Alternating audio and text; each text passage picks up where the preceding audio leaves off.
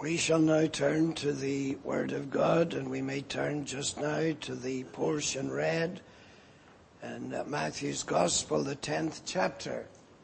And we may read from verse 5 of this chapter just now. Matthew chapter 10, verse 5. These 12 Jesus sent forth and commanded them, saying, Go not into the way of the Gentiles, and into any city of the Samaritans enter ye not, but go rather to the lost sheep of the house of Israel. And as ye go, preach, saying, The kingdom of heaven is at hand. You will see here the 12 apostles. Jesus initially refers to them as disciples. But there comes a point when he actually makes them apostles.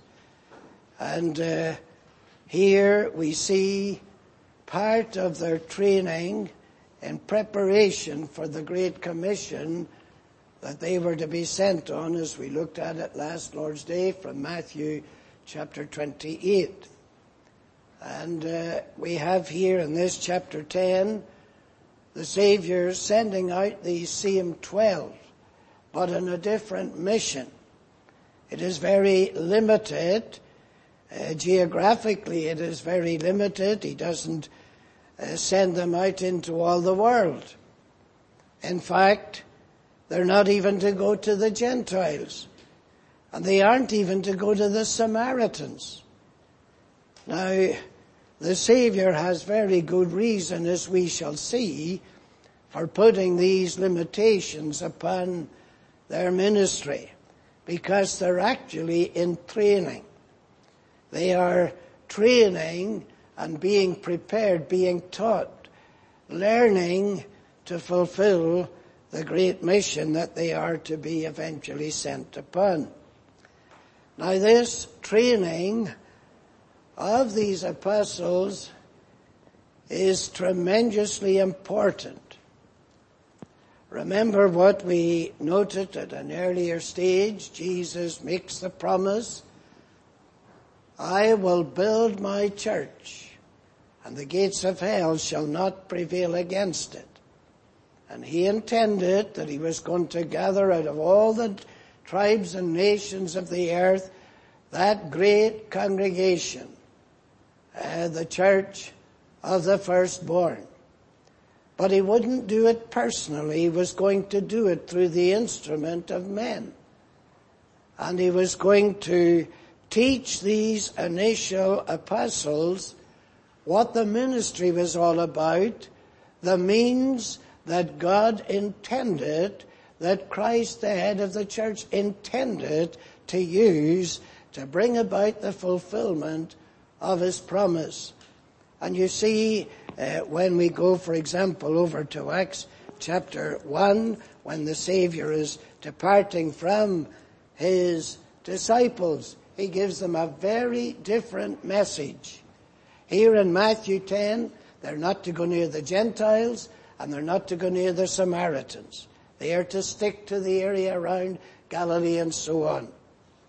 Here in chapter 1 of Acts, verse 8, he told them, Ye shall receive power after that the Holy Ghost is come upon you, and ye shall be witnesses unto me both in Jerusalem and in all Judea and in Samaria and unto the uttermost part of the earth. So it's very different. He has broadened their missionary scope. He has given them a wider field to work in. But initially, they are limited, and that is because they are in their apprenticeship, as it were. They are learning, and they are being prepared. Now, when we go over to the epistle that Paul writes to the Ephesians, in the 2nd chapter of that epistle, he stresses to us how important these 12 apostles really are. Ephesians 2 and verse 19, Paul writes, Now therefore, and he's speaking to these Ephesian Gentile believers, now therefore ye are no more strangers and foreigners, but fellow citizens. That's important.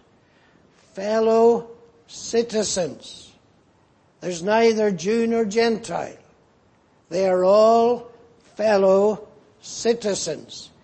Fellow citizens with the saints and of the household of God, and are built upon the foundation of the apostles and prophets, Jesus Christ himself being the chief cornerstone, in whom all the building fitly framed together groweth unto an holy temple in the Lord, in whom ye also, you Gentiles, ye also are builded together for an habitation of God through the Spirit.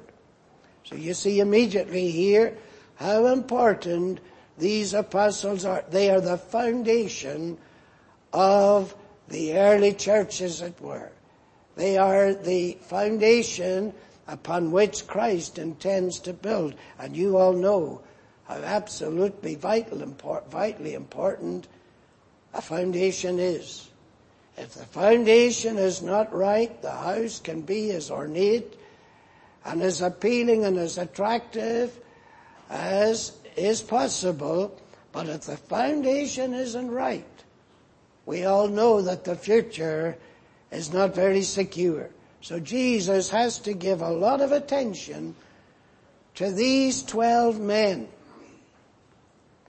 Now you know that Jesus, as well as sending out the 12, sent out on another occasion 70. Now that indicates that he had quite a number of followers at a certain time during his ministry. And he was able to send out 70 by twos to preach to the people, limited undoubtedly like the 12, but they were to cast out devils. He gave them power to do that and so on. But when we go to Mark chapter 3, we read this in verse 13. Mark chapter 3 verse 13. He, that's Jesus, goeth up into a mountain and called unto him whom he would. And they came unto him. So he calls people and they start to gather around him on the mount. And he ordained 12 that they should be with him and that he might send them forth to preach. He called as many as he wished. They gathered around him and they witnessed him ordaining these 12. He could have called any 12. He could have ordained any 12, but these are the 12. Their names are given, and he ordained them that they should be with him. Wherever he would go, they would go. They had to be with him. They had to be under his instruction consistently. He had to teach them. He had to prepare them for the great work that he might send them forth to preach. Before they could go forth, they had to be with him so that it would be seen. These men have been with Jesus. As we said last Lord's Day, because Christ is absolutely central to the whole New Testament record of the beginnings and the development of the first century Christian community. Everything that Jesus says, absolutely everything he does, every response to every question, every parable, everything is of great, great importance. And the disciples have to be with him, to see him, to hear him, and to learn and to understand how to respond to every situation, how to act and how to react in every situation. And I'll tell you, in our day and generation, we often have a very, very limited and indeed poor understanding of who Jesus really is. Who he was when he walked through the scene of time. He was God, a very God, but also man of very man. His humanity was a real humanity.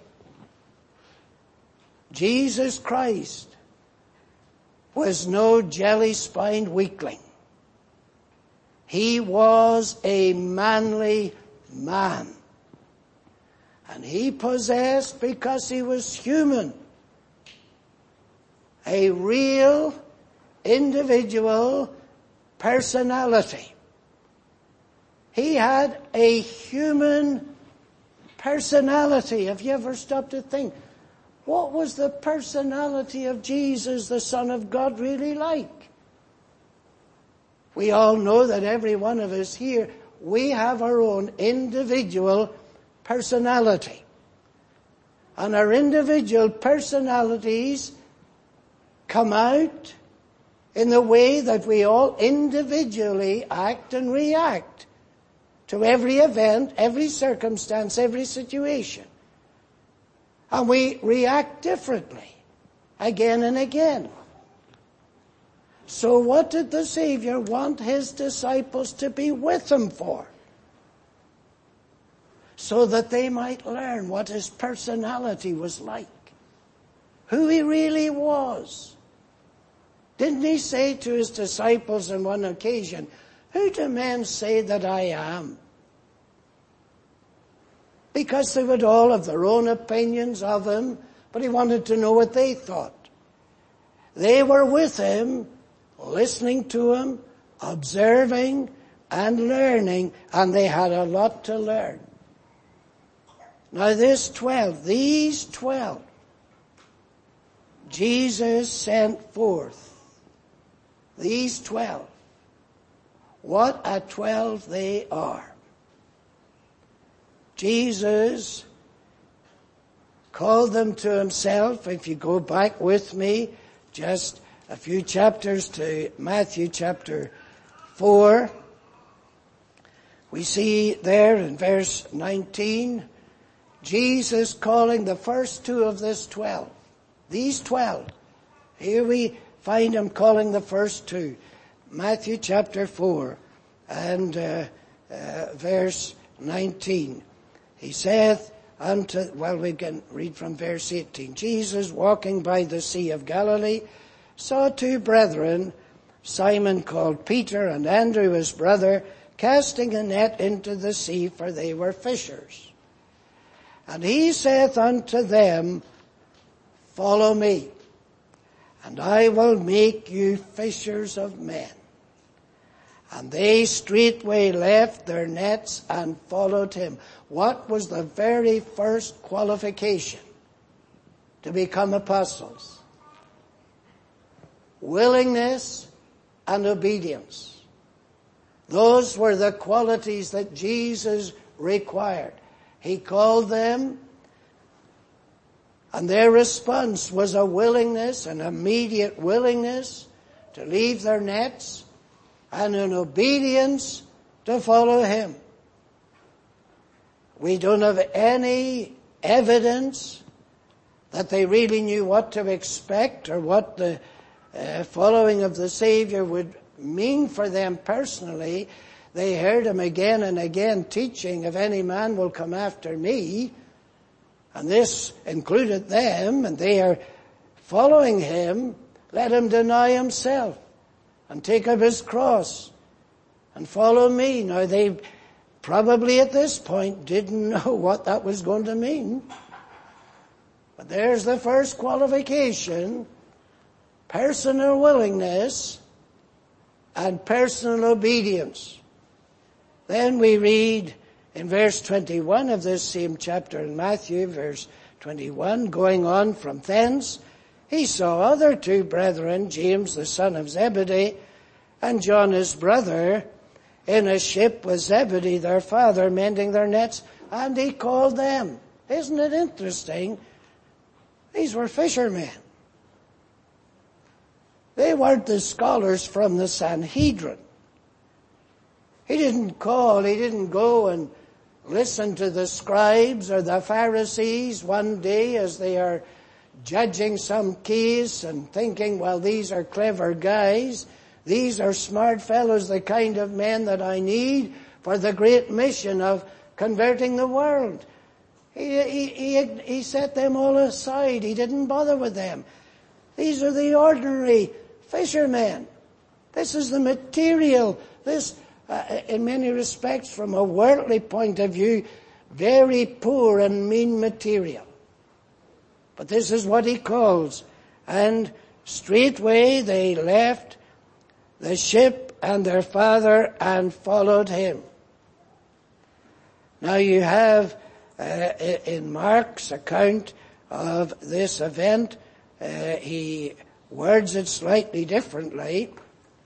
In the first chapter of Mark's account, Jesus, it says in Matthew, or Matthew records, I will make you fishers of men. But in Mark, while that is exactly what he's intending, he puts it slightly differently. In verse 17, Jesus said unto them, come ye after me, and I will make you to become fishers of men. They were going to become something they had not previously been. He was going to take this material and he was going to make it and mold it into something it had never been. He was going to take these men, and my, what a crowd they were. And he was going to work upon them and work within them. And he was going to produce a little band who, as they were saying in Macedonia, these that have turned the world upside down are come thither. He made a mighty good job of these men. He called them from fishing in Galilee, and their world was a very confined, small world. They hadn't much of an idea of what lay out there in the nations that they were being sent to. But when he had taught them, and when he had wrought upon them and wrought within them, they were going to be changed men, and they were going to be powerful instruments in his hand. Now, we have to understand that the calling of them in itself is significant. Jesus, in the Gospel according to John, in the chapter 13, and verse 18, we read this. John 13, verse 18, I speak not of you all. Listen to the words. I know whom I have chosen. I know whom I have chosen. Jesus didn't think I've made a few mistakes. I never expected Peter to talk the nonsense that he talks. I never expected the sons of thunder to react as they do. I never thought I would hear the disciples disputing among themselves who is the greatest among us. He knew. He says, I know the characters, the personalities, the gifts, or the lack of them. I know them thoroughly.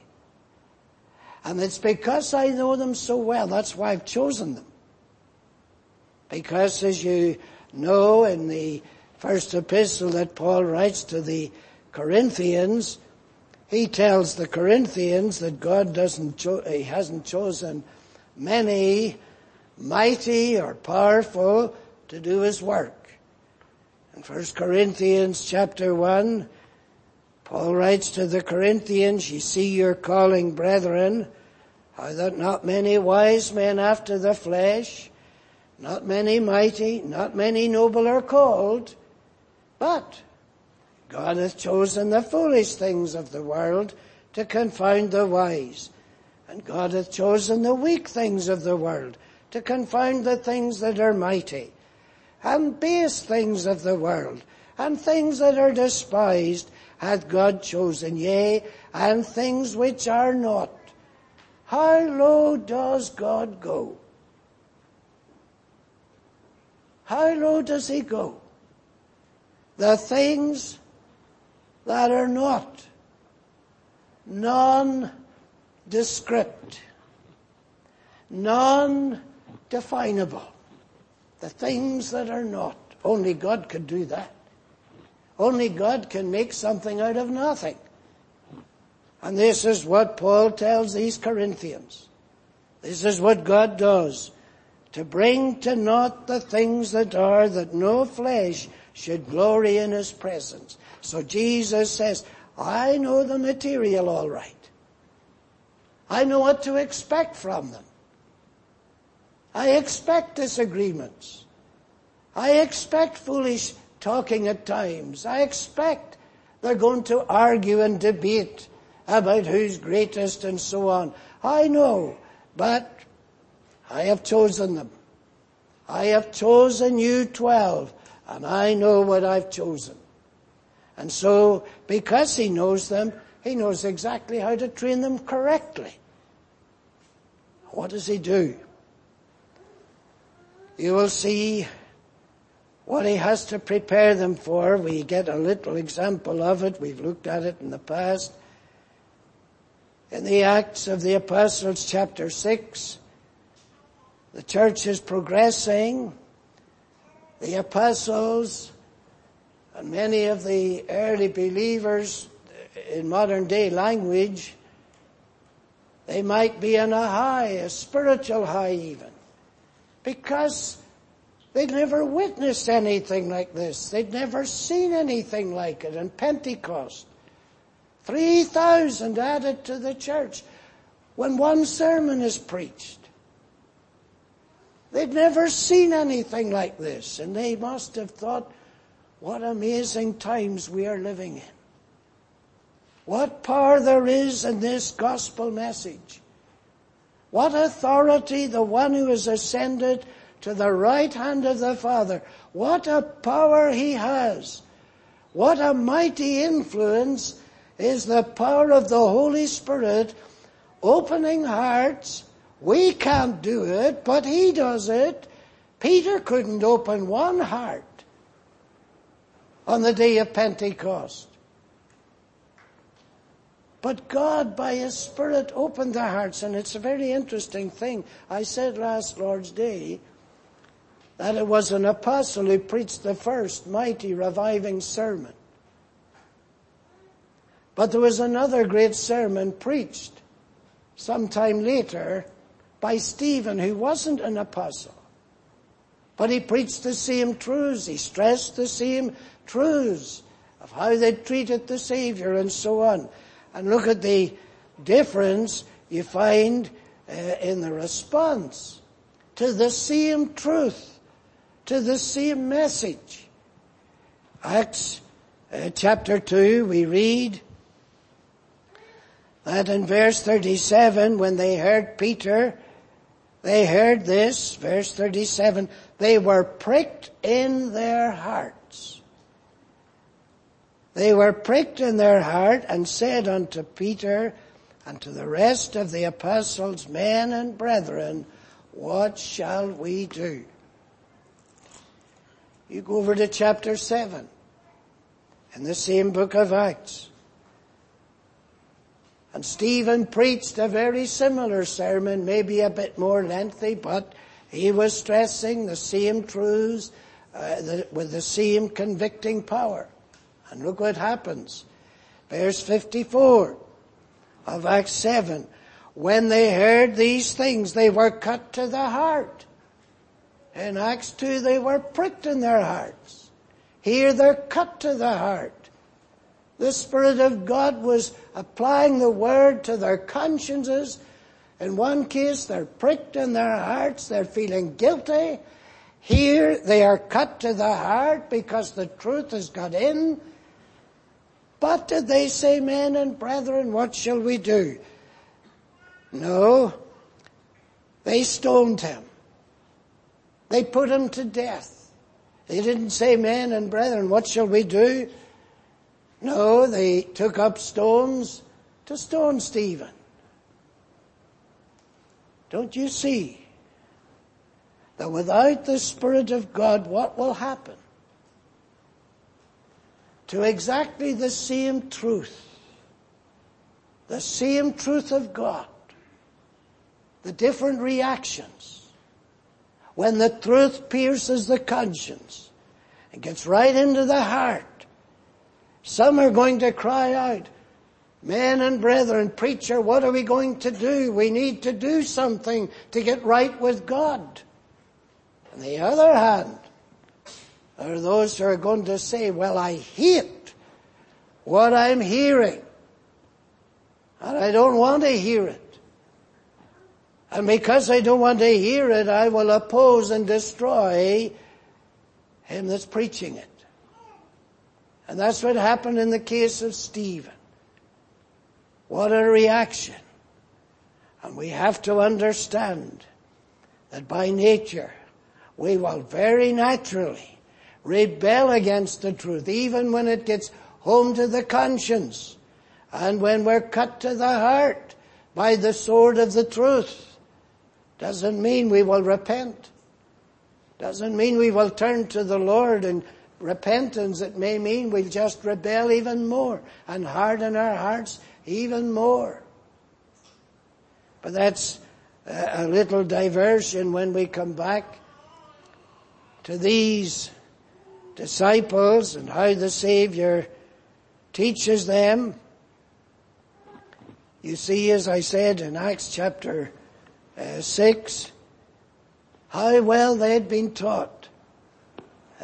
When there is a problem in the early church, as we looked at it previously, the Hebrew widows were being cared for, and the Grecian widows were being neglected.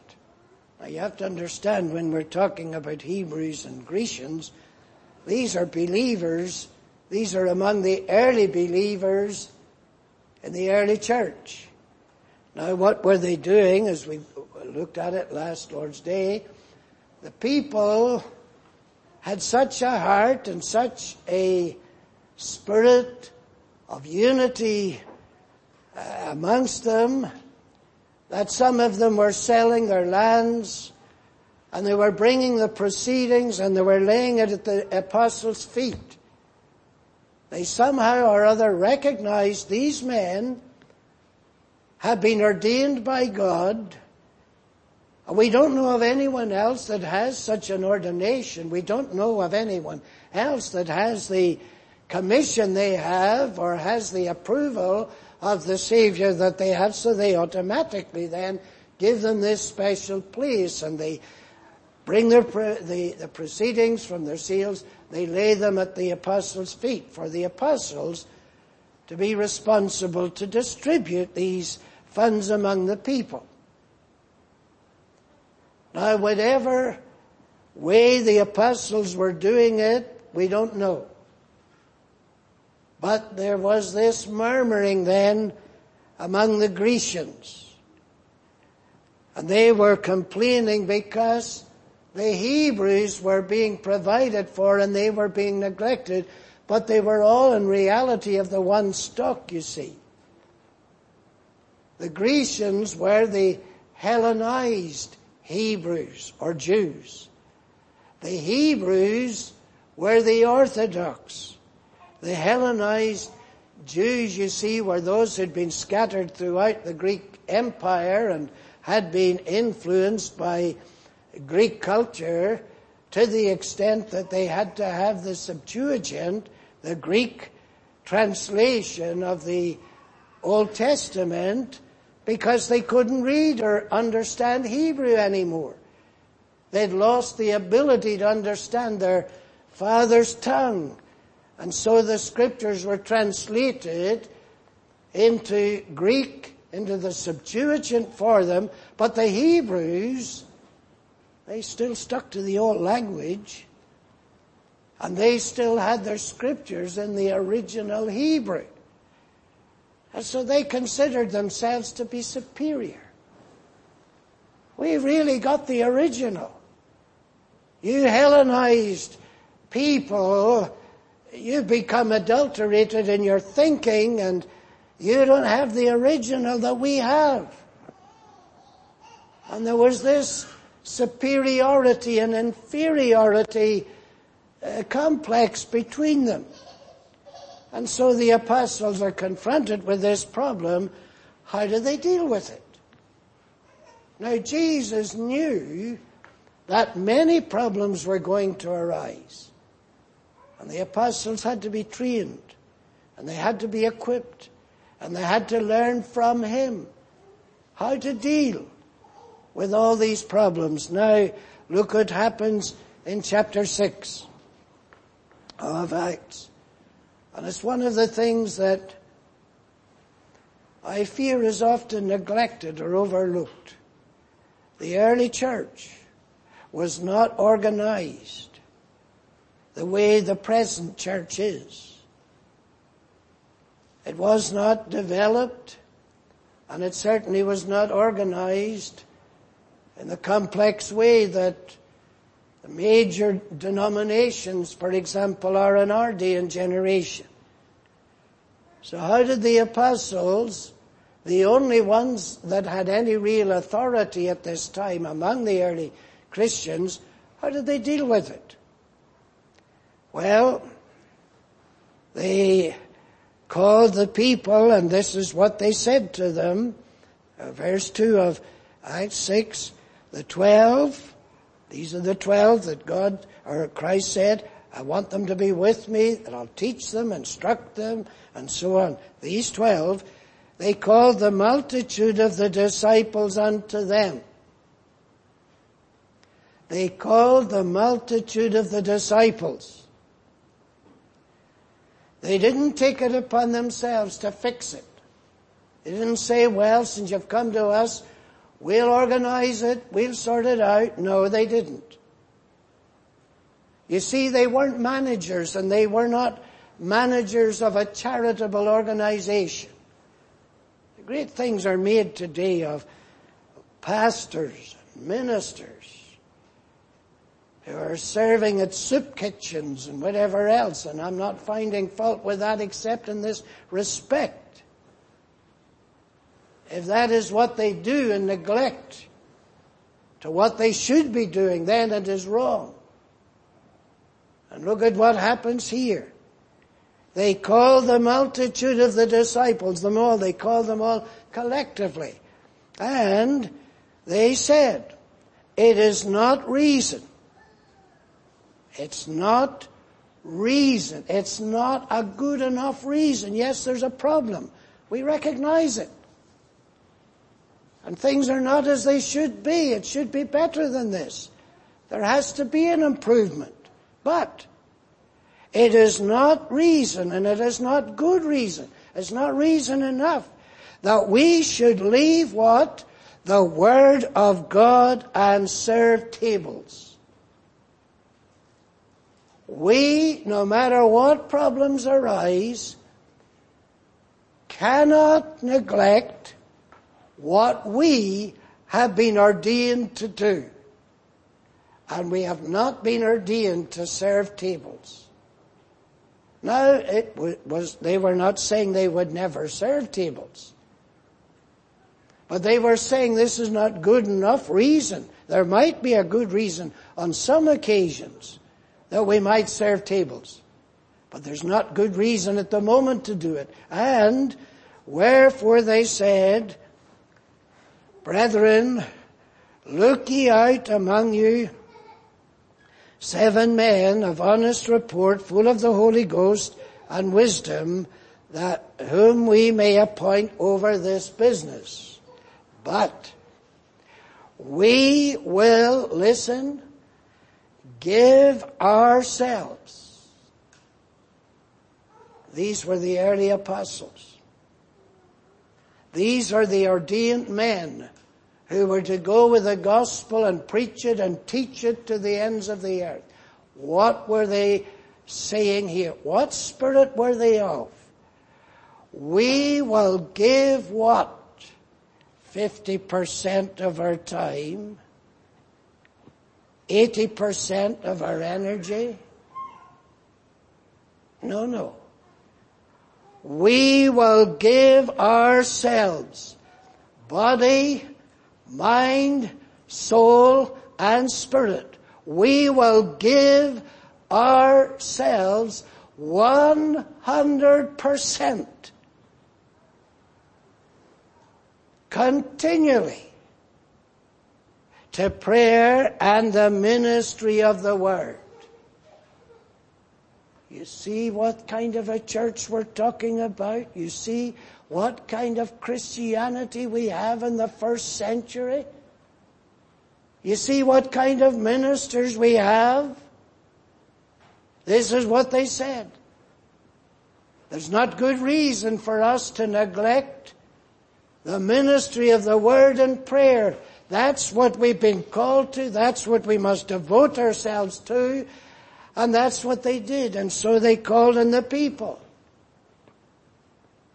You fix the problem. You choose the men that you want, that you trust, that you have confidence in. And we will appoint them then with our apostolic authority and your agreement. They're your choice. You choose them. See the involvement of the people, the ordinary Christian, the ordinary believer. He's not in any office. They're all together. They have a say in the matter. They're involved in it. And so often we find that is not the case in the churches that developed in the 3rd into the 4th century. It was changing rapidly. And popery was beginning to establish itself, and bishops and archbishops were being appointed, and they were ruling the people. But the early church was not like that. But Jesus was teaching them how they were to deal. There would be problems arising, and how they would deal with them. And they had to be men who knew, before they were faced with any problem, what their duty was. And there were certain things they were not to become involved in. Even certain problems they were not to involve themselves in. It is really interesting to see how Jesus, as I said, he was no spineless weakling, and he knew what you and I as mortals don't know, certainly, and he could see into the hearts of men and into the minds of men, and he often knew what was motivating them in their wickedness to do some of the things they did, even against himself. You go over to Matthew's Gospel and over to the 22nd chapter of Matthew's Gospel, and you find there that the Pharisees and the scribes, these people that were constantly, these religious leaders, they were constantly trying to ensnare the Savior and trap him and entangle him in his words. And this is what we read in Matthew 22 verse 15. Then went the Pharisees and took counsel how they might entangle him in his talk. And they sent out unto him their disciples with the Herodians, saying, Master. Starts off very respectful, doesn't it? Master, We know that thou art true, and teachest the way of God in truth.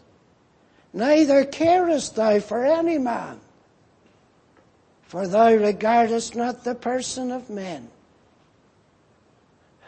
You know what they were saying to the Savior? Jesus, you're a real straight talker. You don't mince your words. You don't beat around the bush. You tell it as it is. So we've a question. But they took counsel. And so it was a loaded question. It was a subtle question.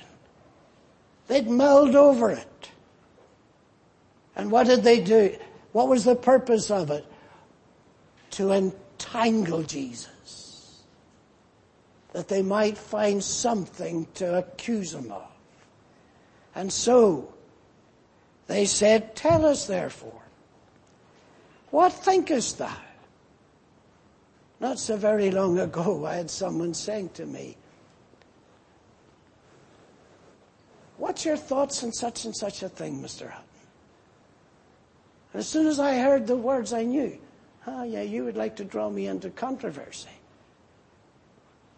I just simply said I don't have an opinion. And my opinion isn't worth anything anyway. But you see, this is the subtle way that some people have. And the Pharisees, they had counseled together. This is the question we're going to put to him. And we'll tangle him up. And then we'll have something to say against him. And so they said, tell us, therefore, what thinkest thou? Is it lawful to give tribute unto Caesar or not? But my look. But Jesus perceived their wickedness. Jesus perceived their wickedness. What kind of wickedness? The wickedness of the motive to entangle him. To twist what he would say. And to make him appear to be a traitor to the nation. Either he would not give tribute to the Romans, or he would be a loyal Roman citizen or whatever.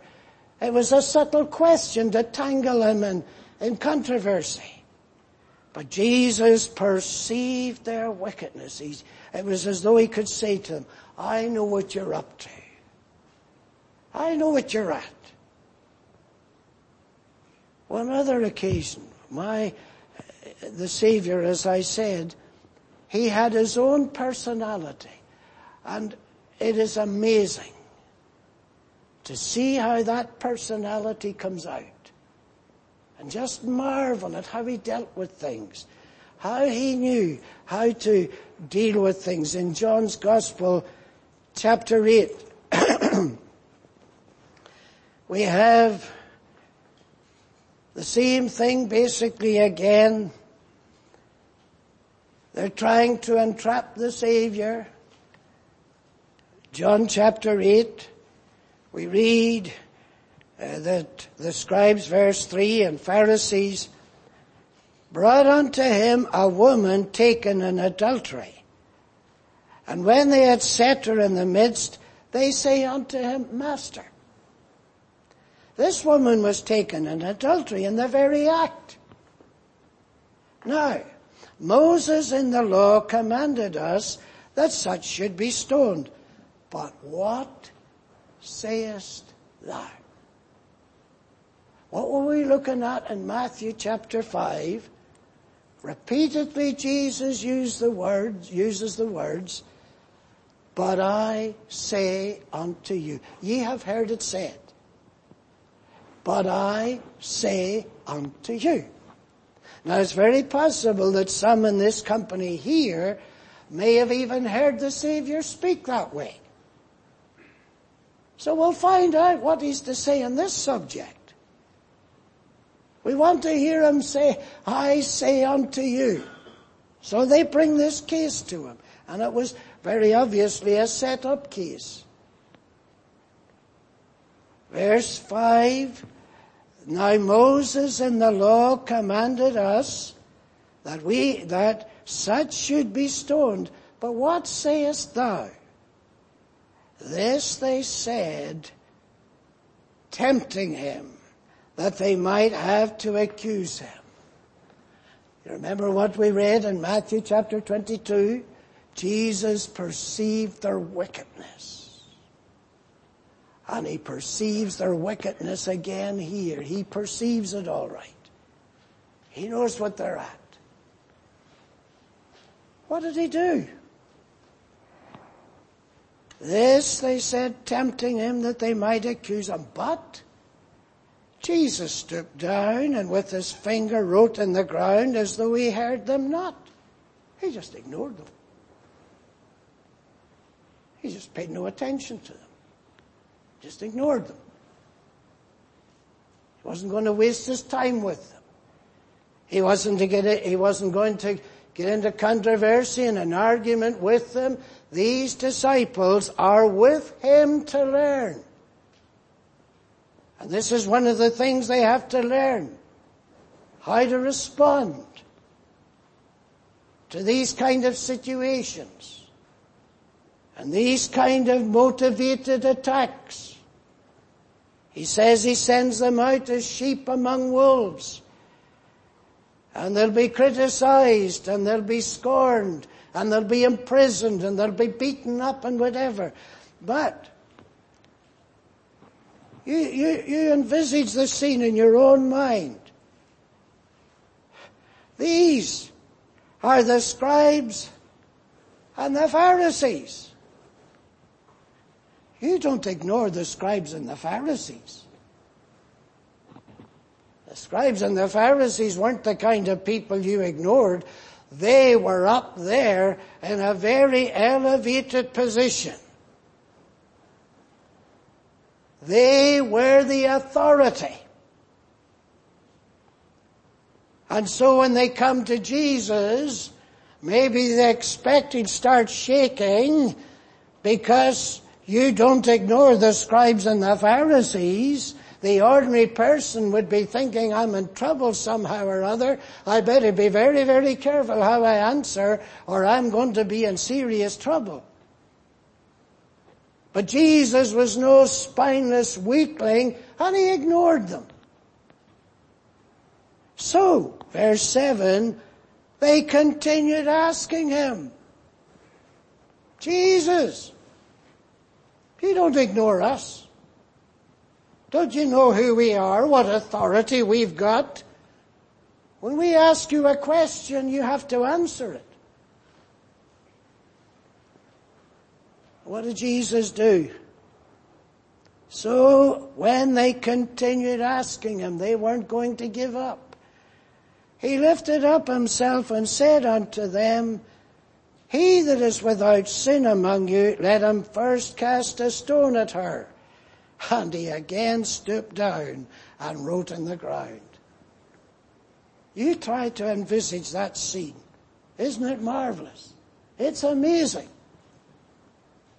You can't help but almost smile at these arrogant leaders who supposedly knew the law, and they want to see if they can find some loophole. They want to find if they can accuse Jesus of disagreeing with Moses, disagreeing with the law. But Jesus, you see, perceived the wickedness behind it, the wicked motivation, and he ignored them. And they which heard it, being convicted by their own conscience, went out one by one, beginning at the eldest, even unto the last. And Jesus was left alone, and the woman standing in the midst. Now, if this had occurred in this day and age, in the 21st century, what do you think people would be saying?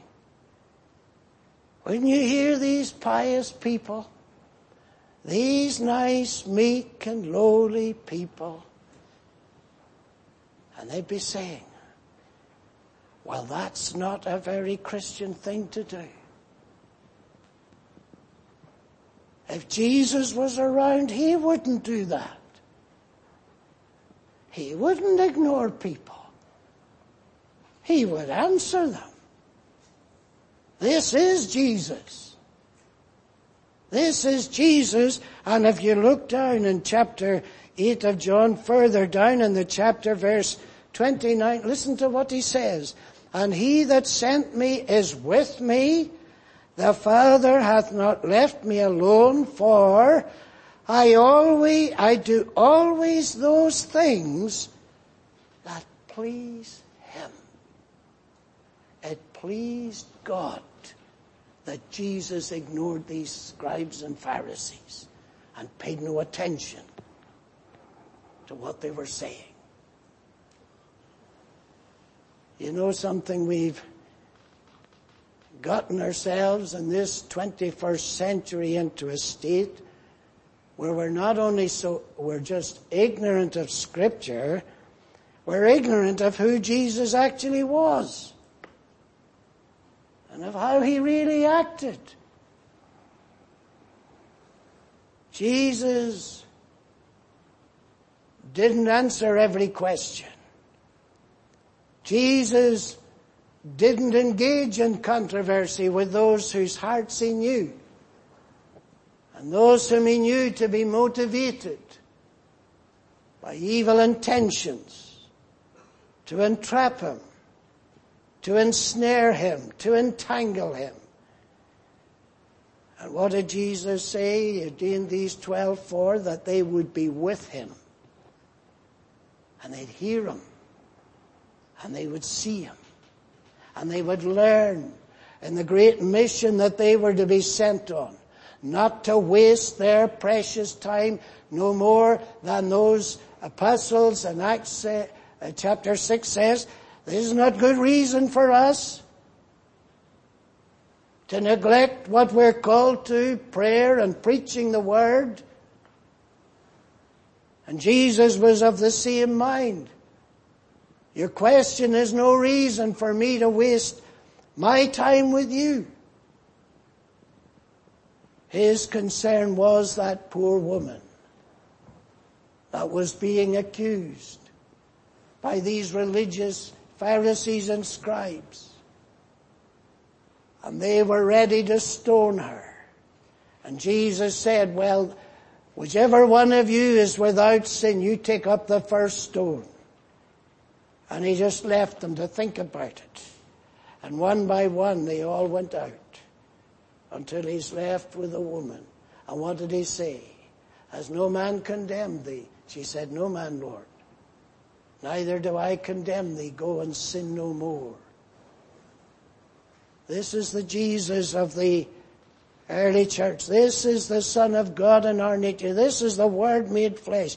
This is our Savior, living in this world, preparing the foundation of the church, preparing these men that they might know how to deal with every situation. And as I said, the material that he chose was really almost impossible. No one could have made anything of it except Jesus himself. You remember what he said to them?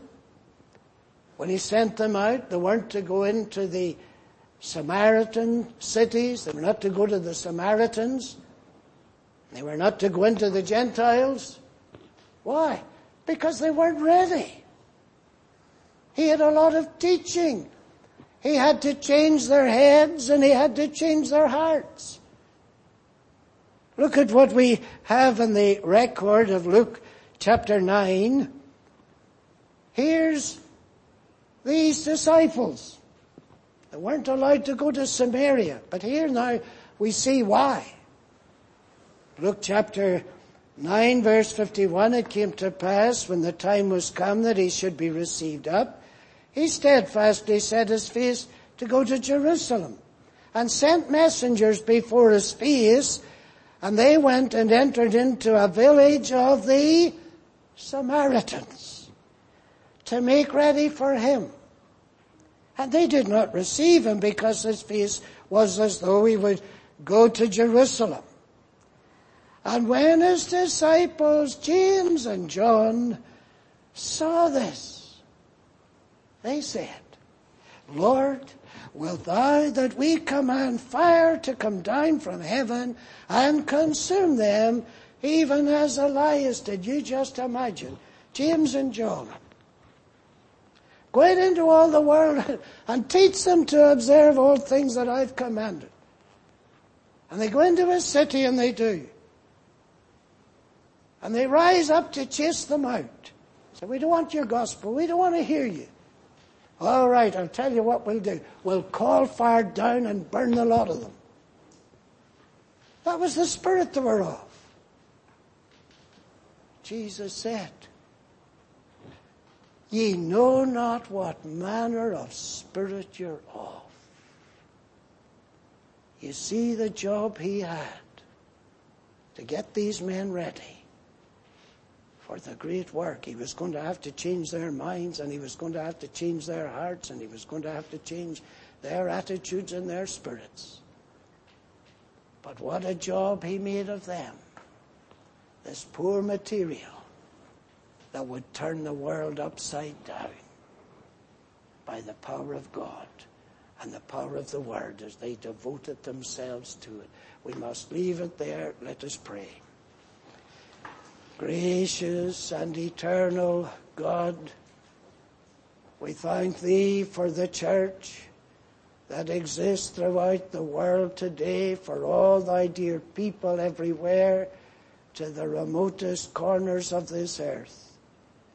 And it is all because Thou didst work in the hearts and upon the minds, molding 12 men and preparing them that they would begin that great work. We thank Thee for it. We thank Thee for the mighty workings of the Spirit of God in the hearts of men, applying the Word when it was preached and when it was taught. And we thank Thee for the ruling Redeemer at God's right hand, who's controlling it all even to this very day.